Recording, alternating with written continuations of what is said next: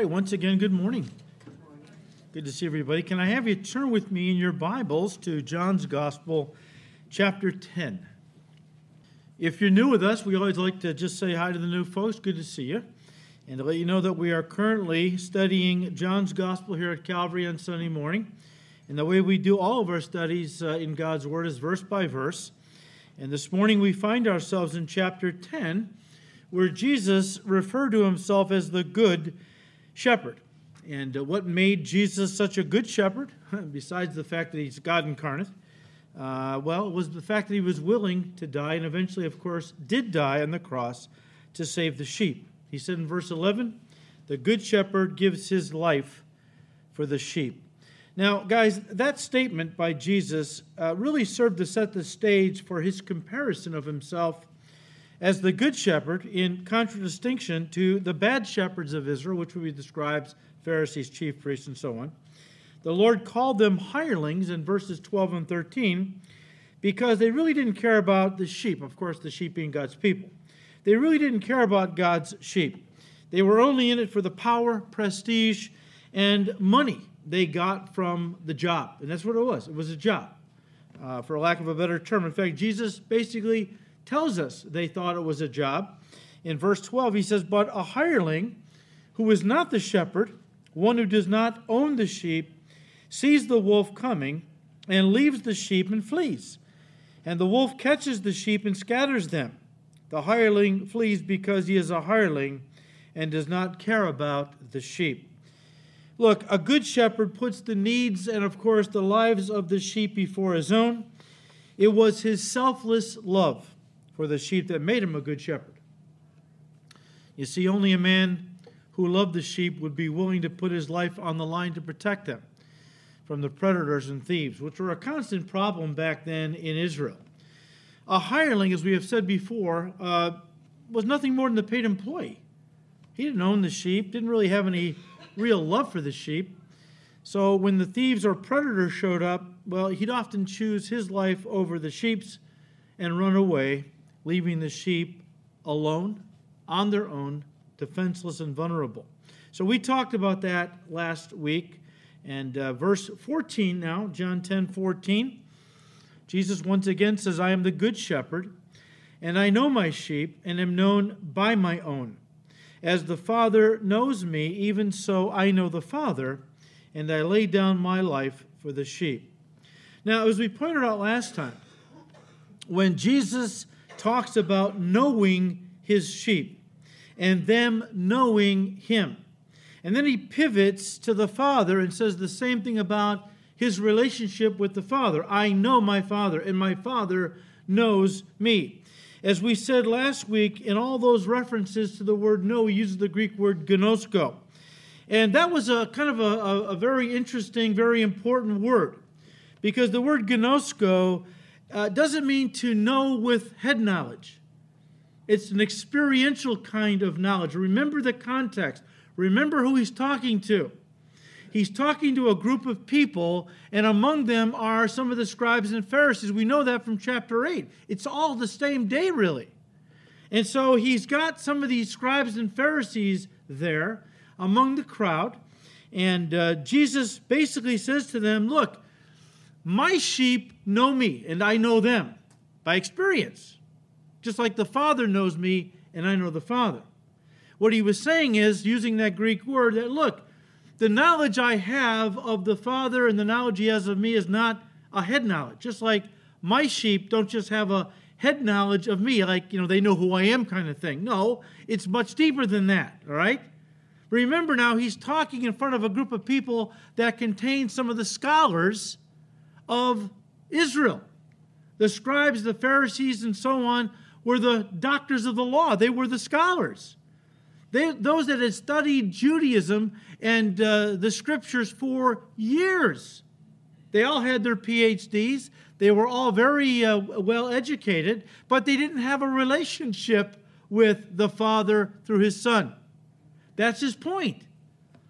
You'd be shocked to know how many people in our country have their doctorates in theology who are professors at universities or pastors in churches, that can recite Scripture to you, that have years of learning behind their belt, but don't even know the Lord. I was reading a commentary a few years ago, and the author was saved, but he was talking about how he spent some time in Germany. He was there for something and had a chance to sit with some liberal theologians. He said he was amazed at how well they knew the Scriptures. They could quote from memory large portions of Scripture. He was amazed because he knew they didn't know the Lord. Because they denied the resurrection, they denied the humanity of Christ, the virgin birth. It's obvious they weren't saved. And yet they had this knowledge. It was all head knowledge, though. And this is what Jesus Christ is saying. He's saying, beware of a relationship with God based on head knowledge. It's not real. It gives you the illusion that you have this thing with God going on, but it's not genuine. There's not a real connection there.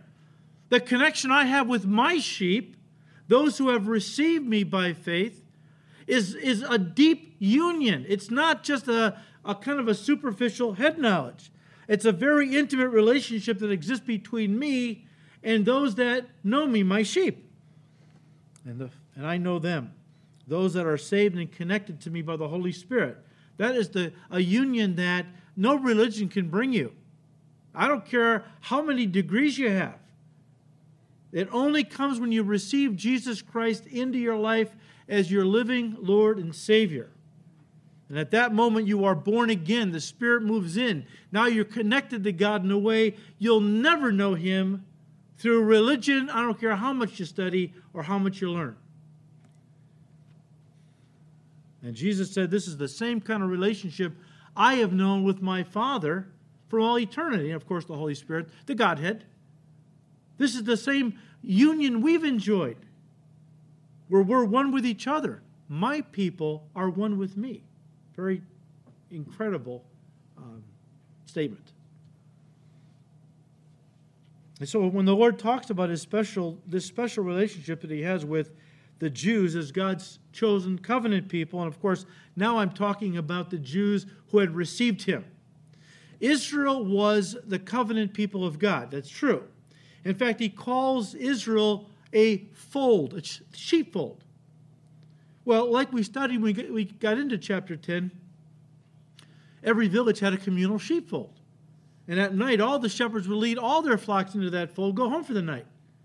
And there was a guard that watched over all the flocks. In the morning, the shepherds would come one by one, and the shepherd would call to his sheep. They all knew his name. They all knew his call. He knew their names, and they would only listen to him, follow him out of the sheepfold, leaving the other sheep there that were not his. Jesus came to call to the sheepfold of Israel. He called to his sheep, those that would receive him, and they responded. And they responded. Now, there were many other Jews who didn't respond. They rejected him, okay? So right now he's talking about those Jews that had responded, that had received him. The disciples were there, of course. They were among those. But Jesus had many, think about the 12, I should say. But Jesus had many other disciples that followed him. So you understand what he's saying. And then he says something in verse 16 that we said last week, throw some people. He said, another sheep I have, which are not of this fold of Israel. Them also I must bring, and they will hear my voice, and there will be one flock and one shepherd. Of course, as I said last week, I've heard some people say that they know there are people on other planets that God is going to save. And what are you talking about? Well, right here in John 10:16, Jesus said, I have other sheep that are not of this fold. He's talking about aliens on other planets. No. I mean, most of you probably figured that out. No. It's a reference to Gentiles. The Gentiles that will be saved, which are not of this fold.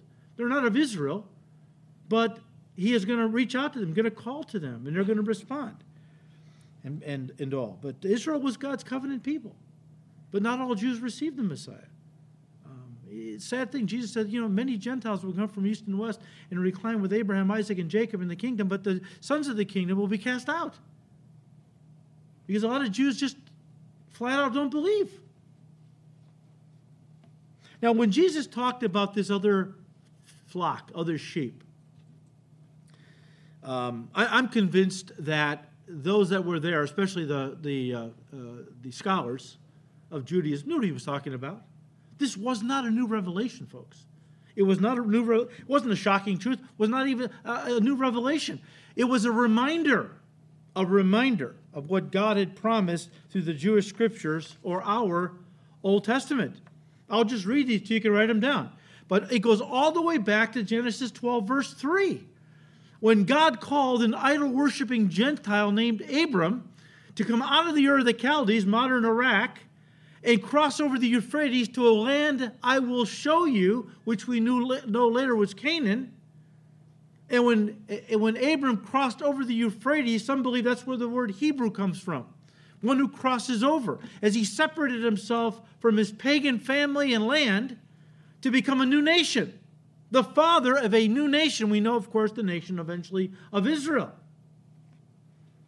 But God didn't want Abram or his descendants to think that they would be the only people on the face of the earth that God loved and wanted to bless. Because in Genesis 12, verse 3, God does say to Abram, I will bless you, I will bless those who bless you, and I will curse him who curses you. And in you, Abraham, all the families of the earth are going to be blessed. Why? Because from your loins are going to come Messiah, and he won't be just the Savior of Israel, he will be the Savior of all mankind. And in the kingdom, what do we read in Revelation? Around the throne of God, there are people from every tribe, nation, tongue, and people.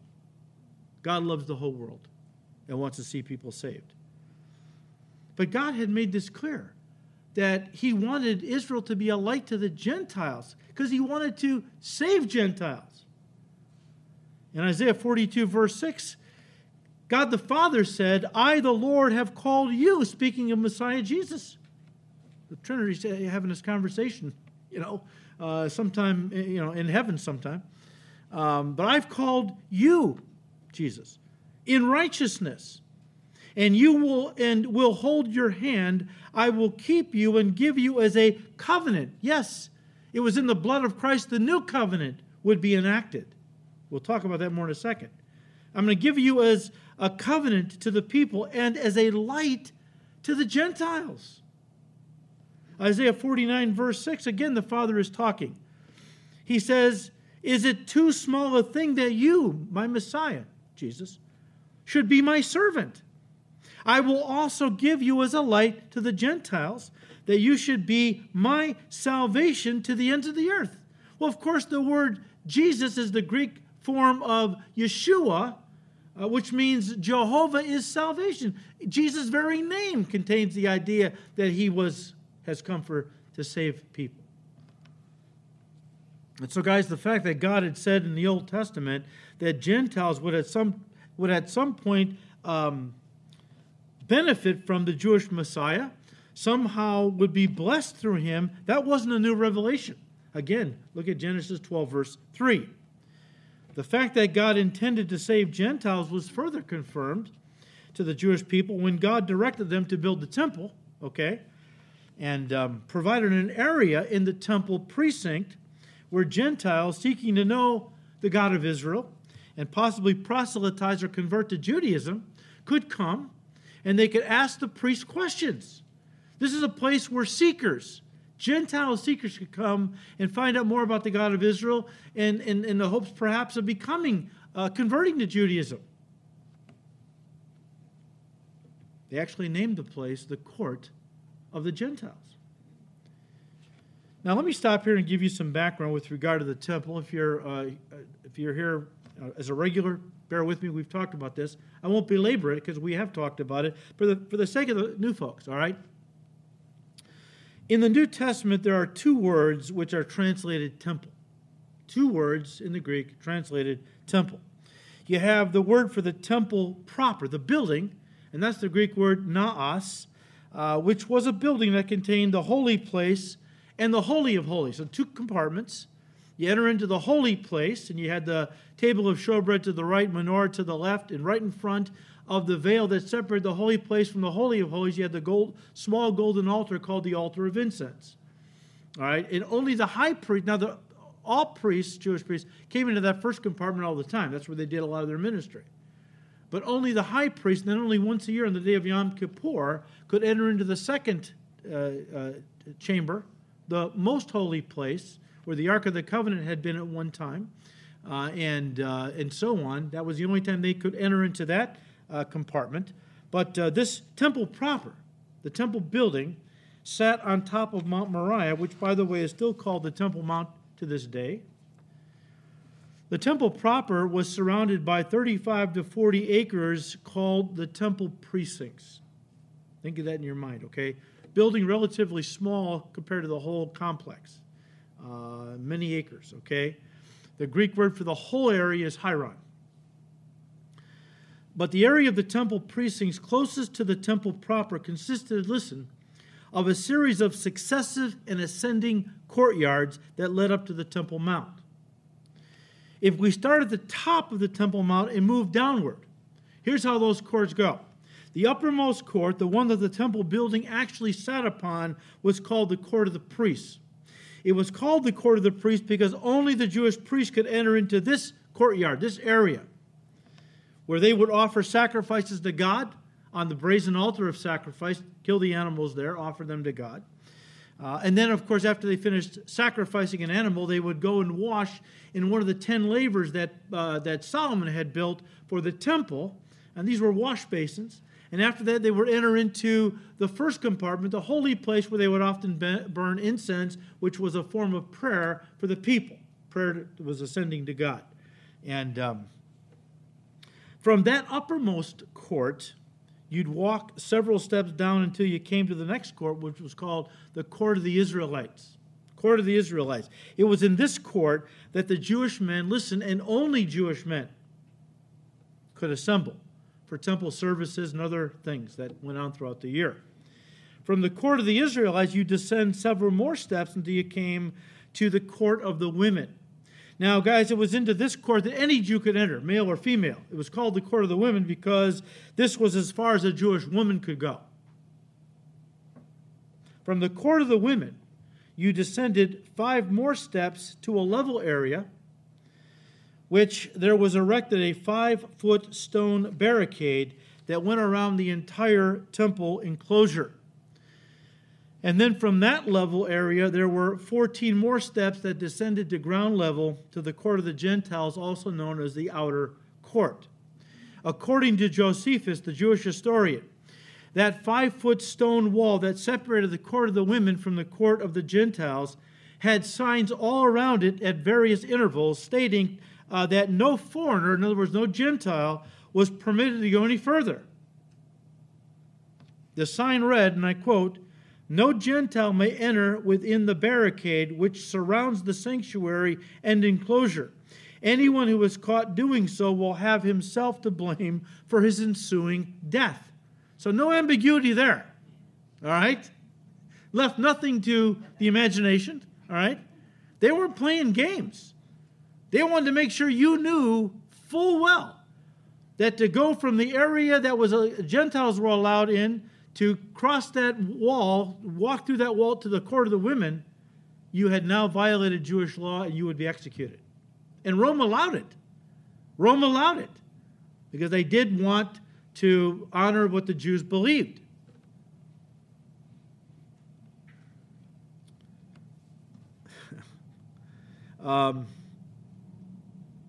We learn, well, let me just say this, that wall was a visible reminder of the separation that existed between the Jews as God's covenant people and then the Gentiles. The Jews as God's covenant people were closest to him. And guys, it was no accident the way they laid this thing out. Think about this. Okay, think about this. You had on the very top level where the actual temple stood itself, the temple building, which is where God dwelt, the priests. Come down a little farther, you had the Jewish men. Come down a little farther from that, the Jewish women. See, that was by design. Because in the Jewish mind, the priests were the closest to God and all, okay? The Jewish men, a little more removed, but still close. Women, well, you know, rabbis every morning got up and thanked God that they weren't born a slave, a woman, or, what was the third one? A slave, a woman, or a Gentile. That's what they felt about you gals, I'm sorry. But that's where they were coming from, okay? Now, if you think that was a little slap in the face if you were a woman, okay, that you were that far away from God at a lower level than the men and the priests, think about the Gentiles. I mean, whatever differences you had from the priests to the Jewish women, it was nothing compared to the monumental difference you had between the Jewish women, Israel, and then the Gentiles. They were all the way down because in the Jewish mind, they were not part of the covenant people of God. They were not close to God. They were afar off and lower in stature than the Jews. All right, that's what was being communicated, according to the Gentiles being on the very lowest level. That's what the Jews thought. That's how they, and some of the rabbis even taught that, no, God didn't love Gentiles, that he only created Gentiles to fuel the fires of hell. And they got to, they began to think because God chose them, they were better than anyone else. And God made that clear in the law. He said, look, I didn't choose you because you were a numerous people. You were a small, insignificant people. I didn't choose you because you were a righteous people. You were a stiff-necked and rebellious people. Why did I choose you? Because I just decided to choose you. That's it. Get your thumbs out of your suspenders. You didn't do anything. That caused me to go, wow, what a great people. I got to have them be my people. No, it didn't work that way. And even though in the minds of many Jews, not all, but many, they saw the Gentiles as dogs. In fact, that's what they called them, dogs. They weren't even human in many Jews' minds. But see, in the mind of God, even though the Gentiles were technically outside the covenant relationship that he had with the Jews and were therefore, quote unquote, far away, listen, it didn't mean that he didn't love the Gentiles. It didn't mean that he didn't want to save them and be close to them, to make them a part of his covenant people. He did. Remember that God had told his covenant people, Israel, that they were to be a light to the Gentiles. Isaiah 42:6, 49, verse 6. It was his desire to bless every nation through the coming Messiah, Gentiles as well as Jews.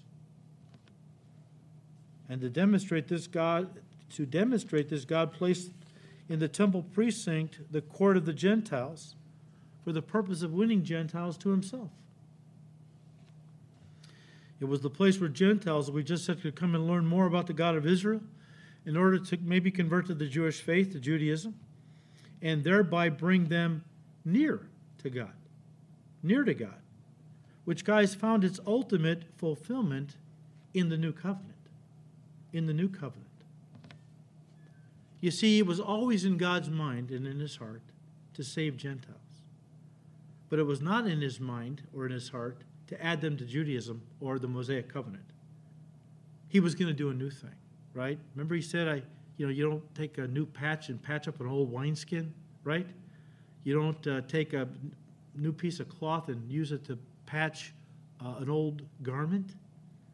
Basically, I've not come to patch up Judaism and kind of do something new, renovate, remodel. I've come to put that aside and to do something brand new. Jesus said, I have fulfilled the law.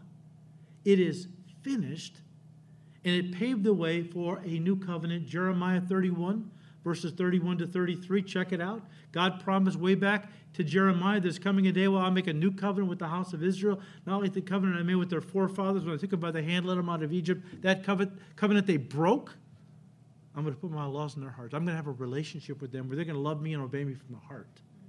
And Romans 11, the Gentiles are going to be grafted in and be a part of my covenant people. The new covenant, right? Turn to Ephesians 2, because Paul makes a big deal out of this. He even mentions that stone wall, that barrier, that if you didn't know the cultural background, you could read Ephesians 2 and miss what he was saying. I'll read it to the NLT second edition, Ephesians 2, starting with verse 13. But now you have been united with Christ Jesus. Once you were far away from God, but now you have been brought near to him through the blood of Christ. For Christ himself has brought peace to us. He united Jews and Gentiles into one people, when in his own body on the cross he broke down the wall of hostility that separated us. He's talking about that stone wall that separated Jew and Gentile, visible reminder of that separation. He says, that was for a time, but now it's over. Okay? God's doing a new thing. Verse 15 again, he made peace between Jews and Gentiles by creating in himself one new people from two groups. We call it the church, the body of Christ. Verse 16, together as one body. Christ reconciled both groups to God by means of his death on the cross, and our hostility toward each other was put to death. He brought this good news, the gospel of peace to you Gentiles, who were far away from him, and peace to the Jews who were near. Both Jew and Gentile needed Jesus. Okay, the Jews were his covenant people. They had the law, but they were still unsaved. They didn't, by faith, embrace the one that God said was coming. Abraham believed God. It was accounted to him for righteousness, Genesis 15:6, right? It was always by faith that a person was accounted righteous by God. Jews needed Jesus. Gentiles needed Jesus. Didn't matter if you were a Jew and you were close to God or a Gentile far away. Everyone needed Jesus. And together they would become the family of God. One new man in Christ. Verse 18, now all of us can come to the Father through the same Holy Spirit because of what Christ has done for us. So now you Gentiles are no longer strangers and foreigners. You are citizens along with all of God's holy people. You are members of God's family. I love it. So when Jesus said in John 10:16, and other sheep I have which are not of this fold, them also I must bring, and they will hear my voice, and there will be one flock and one shepherd. You understand what he was saying. He's talking about the church, which Paul says in Ephesians 3, I believe, was a new creation of God. A new creation. God didn't just patch up Judaism and maybe just add a little addition to it to include the Gentiles. He set that all aside and did something brand new. Brand new. Now back in John 10, verse 17, he said, therefore my Father loved me because I lay down my life that I may take it again. No one takes it from me, but I lay it down of myself. I have the power to lay it down, and I have the power to take it again. This command I have received from my Father. Now, as we talked last week a little bit on this, look, no man on earth, not Pilate, not the Roman government, took Jesus' life from him. He obeyed the Father's command, submitted to the process, that mock trial he went through, two of them actually, one civil, one religious. He endured it. He agreed to it. He put up with it, submitted to it, and then eventually laid down his life freely for fallen humanity. When I say for fallen humanity, I'm not just talking about the elect, as some people like to do. I'm talking about all of humanity. 1 John 2:2, he is the propitiation, Jesus, propitiation for our sins, but not for ours only, but also for the sins of the whole world. God so loved the world, and not just the world of the elect, as I heard some people interpret that. God so loved the world that he gave his only begotten Son. Whoever believes in him would not have to perish and would have everlasting life. Jesus said, if I be lifted up, I will draw all people to myself, Jew and Gentile. Some say that Jesus was caught off guard when he was arrested in the garden and then eventually crucified. He was caught off. What kind of Jesus do you have? Where are you getting this Jesus? It's not the Jesus of the Bible. I don't know what it is. I don't know who that Jesus is. I know who my Jesus is. He's God incarnate. He wasn't caught off guard. He said, for this cause I came into the world, to die. As we study the Gospels, he prophesied his own crucifixion 4 times in the Gospel. I'll just give you the references. Luke 13:33, Matthew 16, verse 21, Matthew 17, verse 22, and Mark chapter 8, verse 31.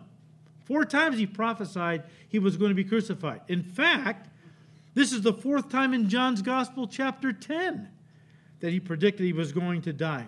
Verses 11, 14, 17, and 18.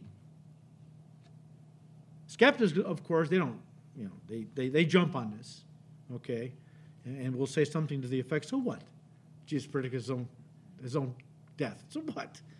It doesn't take a prophet to predict you're going to be killed when you go around shooting your mouth off about being a king. That's insurrection. The Roman government killed a lot of people for insurrection. So, you act like that's a big thing. Jesus knew he was going to die. Well, it's true. Okay. They're right. Anyone can say things in a given situation that could get them killed.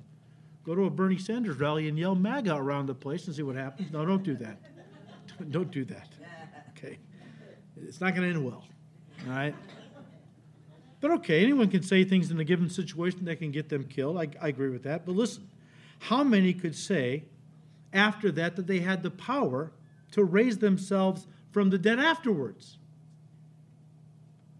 And not only that, but promises Jesus did to raise everyone from the dead who has ever died. Remember we studied John 5? Jesus says that the day is coming when all who are in the graves are going to hear my voice and come forth, some to the resurrection of the just, some to the resurrection of condemnation. Someday, everyone in the grave is going to hear the voice of the Son of Man, and they're going to come forth. That's power. Resurrection power. Of course, he had a lot to say about his people enjoying that resurrection life, because once we are resurrected, we're not going, the unbelievers, they're resurrected, they're going to hell forever. We're going to heaven forever. And you can read, of course, he said in John 14, verse 19, because I live, speaking to his disciples, to all of us, you will live also. Because Jesus rose from the dead, he conquered death for every one of us who are his people. But you can also read John 6, verses 39 and 40, and verse 44.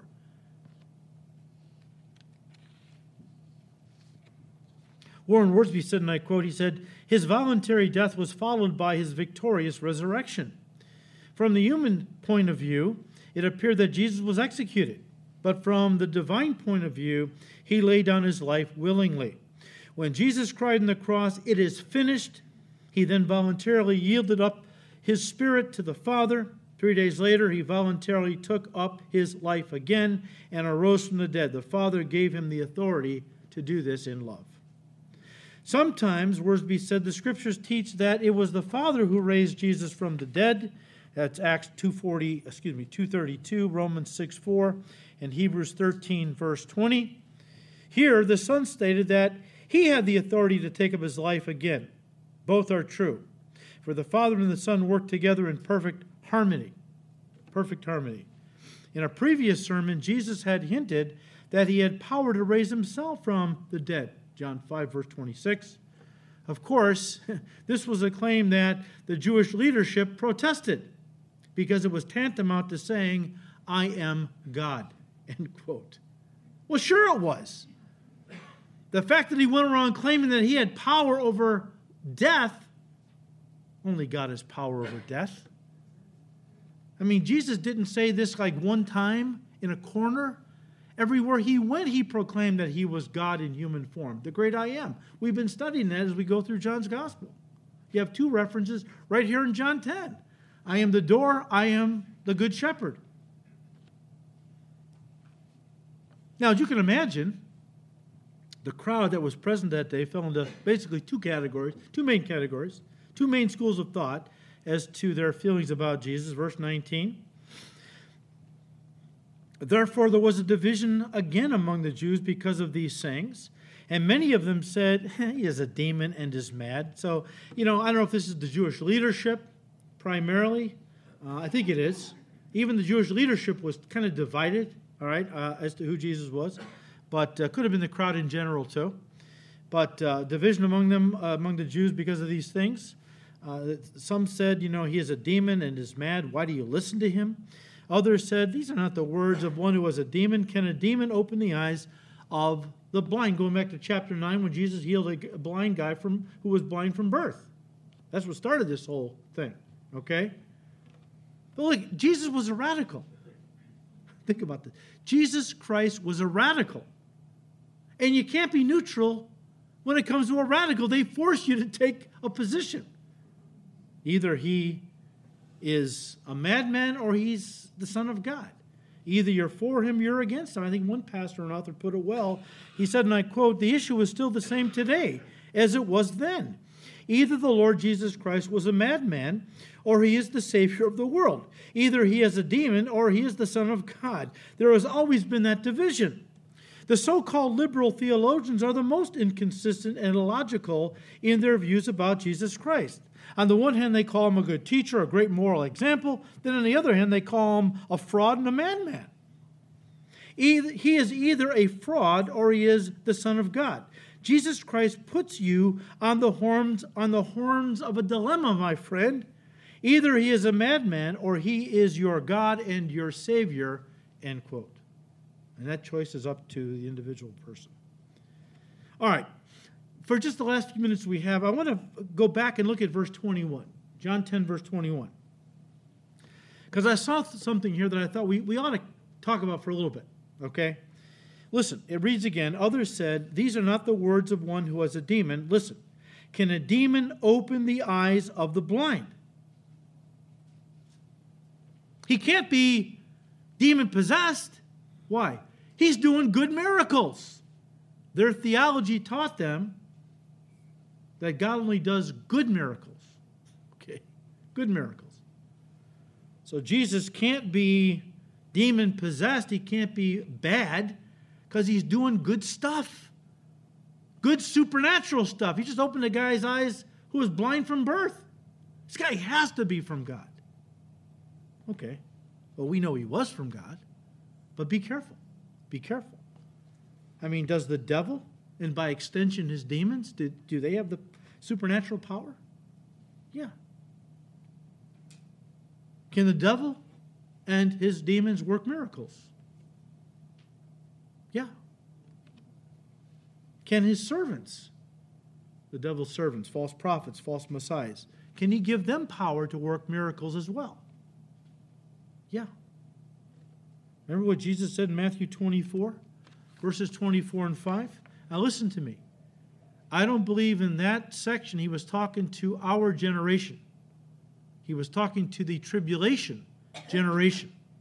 I am pre-trib. I believe that the rapture will happen before the tribulation period officially begins. But I want you to know, we're already seeing the deception. The mystery of iniquity is already at work, Paul said 2,000 years ago. And it's been building. It's going to reach its crescendo during the tribulation period, as we'll see in just a moment. But Jesus warned this generation that was coming. He said, for false messiahs and false prophets will rise up and perform great signs and wonders. The Greek is the word for miracles. So as to deceive, if possible, even God's chosen ones. See, I have warned you about this ahead of time. Jesus warned us. Folks, we know that the greatest false prophet and greatest false Christ that will ever walk the face of the earth is the Antichrist. The Antichrist. Now, Jesus has the power in himself to, of course, lay his life down, but to pick it up again. Of course, he willingly died on the cross, and of his own will, he willed his body to come back to life. He's God. He has the power to do that. The devil is a counterfeiter. Everything God does, Satan tries to counterfeit, to deceive. All right? Everything. And during the tribulation period, the devil is going to deceive the world into thinking that their leader, the Antichrist, that he also has the power to raise himself from the dead. Why do I say that? Because the Bible teaches that during this tribulation period, first of all, not everybody's going to love this guy. A lot of folks will and follow him. Not everyone's going to love this guy. Somebody's going to try to kill him. There's going to be an assassination attempt. It's successful. But we know that, and I'm just paraphrasing Revelation 13, verse 3, that at one point, somebody inflicts on the Antichrist a mortal wound. Now, we know from Zechariah, I believe, that it says that his right eye will become blind and his right hand will be paralyzed, which has caused some to think maybe a gunshot wound to the left side of his head will paralyze the right side of his body. I think that's the way it works. I'm not a doctor, so you're a doctor here, come up and straighten me out. But that's what I've heard some people believe, okay? And this guy's going to look dead. He's going to be laying there and looking dead. I mean, they're going to examine him, and for all intents and purposes, the world thinks he's dead. Now, I don't personally believe he is going to be really dead, because I don't believe that the devil has the power of life. I don't believe the devil has the power to raise the dead. But it's not going to matter, because Satan is such a good counterfeiter. And he's going to present such a convincing counterfeit death and resurrection of this Antichrist that the whole world is going to believe it was genuine. And in fact, it will be such a powerful testimony to the world of this man's godlike attributes and power. Think about this now, okay? Well, let me just finish. In Revelation 13, it talks about how that after this guy is raised from the dead, the whole world is so enamored with him. I mean, they respected him and they loved him before this, but now they begin to worship him. It says here that verse 4 of Revelation 13, so they worshipped the dragon, that's a reference to Satan, and they worshiped the Antichrist. We have the Trinity, Father, Son, Holy Spirit. The devil is counterfeit to that. He's the Father, the dragon, his son, the Antichrist. And who's the Holy Spirit? The false prophet. The false prophet, okay? What has always amazed me is this is going to be a time in the history of the world where everything has completely been inverted, morally speaking and spiritually speaking. We know that a lot of times people that say good is evil and evil is good, that's when they get to the point where they're almost at judgment. But the idea that during this period of time, people are going to look at Satan as the good God, Antichrist as the good son, and the false prophet, we call him the false prophet, as, the good spirit in a sense. And the true God, the true Son, the true Holy Spirit, they are inverted to where we would think of the devil, the Antichrist, and the false prophet today. That's amazing to me. But after this guy raises himself from the dead, quote unquote, the world goes bananas. They go berserk with this guy. They start worshiping him. In fact, they go on to say that this solidifies a worldwide movement of followers that say, who is like the beast? Who is able to make war with him? This gives them the confidence and the boldness to think they can take on Jesus when he returns and defeat him and go on forever in control. So how do they know Jesus is coming? They read the Bible. It's spelled out very clearly in the Bible exactly when Jesus is going to return. From the time the Antichrist sets up his image in the Holy of Holies, 1,260 days later, here comes Jesus. They know he's coming. And so they gather in the Valley of Megiddo with their bazookas and AK-47s and surface air missiles and Apache helicopters. And here they're going to get him. They're so deceived by this Antichrist who's got them thinking he's God. He can't be killed. Follow me and we'll be victorious. We won't let Jesus take this world back. It's ours. Of course, there's no battle.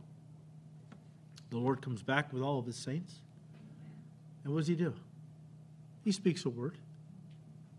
And they're all vaporized. The valley is filled with their blood. Because that same word that spoke everything into existence, that's pretty powerful, isn't it? Same word that's going to destroy them. If you want to know more about that, we'll start in Revelation soon. Come on out. But one of the reasons, and we'll finish with this, one of the reasons that the world worships the Antichrist as their Messiah and Savior, one of the reasons is because he has power to perform miracles. That's a pretty powerful thing. Turn to 2 Thessalonians 2, quickly.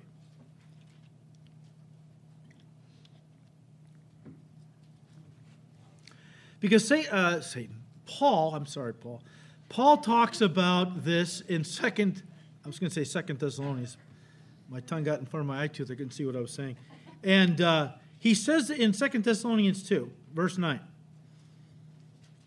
the coming of the lawless one, that's a reference to the Antichrist, is according to the working of Satan, with all power, signs, and listen, lying wonders. All those words are used of Jesus' miracles. They're genuine miracles. It's just that what's attached to them is a false message, a false gospel. That's the thing. The miracles are real. The word is a lie that they're being fed by the Antichrist and false prophet, okay?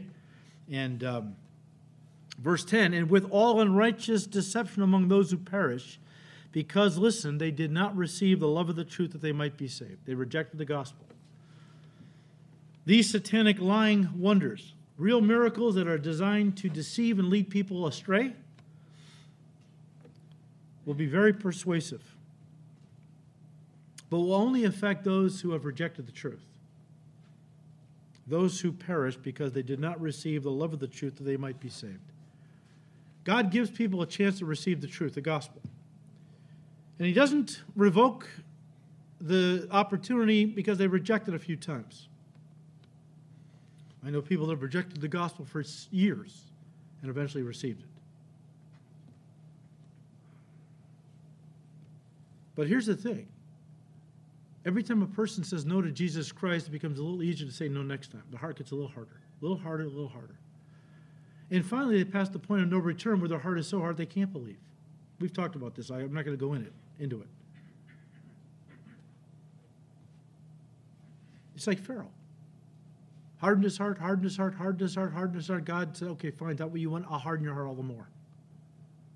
If you don't want the truth, I'll take it away and you can embrace the lies you love so much. Those that reject the saving gospel of the Lord Jesus Christ will eagerly, at this period of time, accept the damning false gospel preached by the false prophet and Antichrist. A gospel that is seemingly verified, listen, by spectacular supernatural signs. So again, back to John 10. Can a demon or the devil open the eyes of the blind? I believe the answer is yes. So how can we, as God's people right now, keep from being deceived by the devil's lies? I mean, right now, somewhere in the world, he's using supernatural signs to confirm that what he is saying is true and it's all lies. The closer we get to Jesus' return, Jesus said deception would ramp up, and so would these miracles that are lying, signs and wonders. Going to reach its climax in the tribulation, but what are right now? We're already seeing deception in the world, big time, in the church. How can we keep from being deceived by the devil's lies when they're coupled with maybe supernatural power? Well, going back to what Jesus said in Matthew 24, he said, for false Christs and false prophets will, this is for the future generation, but it applies right now. False Christs and false prophets will rise and show great signs and wonders to deceive, if possible, even the elect. They'll do miracles. See, I have warned you beforehand. When God tells us something before it happens, what do we call that? Prophecy. Prophecy. The devil knows that. So he has gotten a lot of churches to back away from teaching prophecy. Too controversial. It's too pie in the sky. We got to focus around what's going on right now. And of course, if you don't know what's coming, you can't be vigilant. As Jesus and all the other apostles warned us about in the New Testament. Be looking for his coming. Evil servant is sleeping and not watching for his master's return. Well, how are you going to watch for your master's return if you don't know the signs of his coming? How are you going to know that if you don't know prophecy?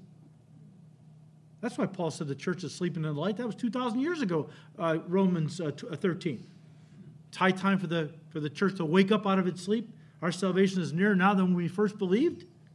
Well, if that was 2,000 years ago, guess what? It's really close now. Yet the church is sleeping in the light for the most part. Not you guys. I'm just talking about churches that are not teaching prophecy and telling people what's coming, what to look for, right? I mean, God told us these things and then warned us to be vigilant so that we wouldn't be taken in by Satan's deceptions, that we would know what he's plotting, what he's going to be doing. And ultimately, of course, to keep our eyes open for the return of Jesus Christ. You can read Deuteronomy 13. We're done, out of time. Verses 1 to 4,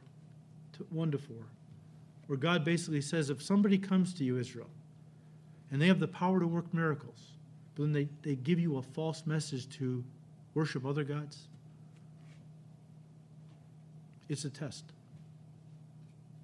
I want to see if you're going to love me because you love my word, and you're going to obey what I have said, or you're going to be misled by the supernatural experience. That's a powerful thing. What God said is, here's how you're going to be protected. You're going to protect yourself. Don't look at the supernatural sign. That can be counterfeited. You keep your eyes on what I have said. You'll never go wrong if you cling to my word. You can be deceived if you look to miracles, signs, and wonders. Some churches that's all they're built on, is signs, running after signs and wonders. They're going to be ripe for the Antichrist when he comes. So cling to the word. Keep your eyes on Jesus. Be vigilant, because your enemy, the devil, walks about like a roaring lion, seeking whom he may devour. Jesus is coming soon. We want him to come and find us alert, awake, watching, where he can say to us, well done, good and faithful servants. Now come, enter the joy of your Lord. Amen? Father, we thank you for your word. We thank you, Lord, that you have given us things in your word to look for, that we're not taken by surprise, we're not deceived by any deception of the devil. And Lord, we ask you to give us grace to just give us a hunger for the word like we've never known before, a voracious hunger that will cause us to want to feed on it morning, noon, and night. And as we do, to grow strong and discerning and watchful. Father, we ask you to continue to bless these studies in your word. We ask it all in Jesus' precious name. Amen.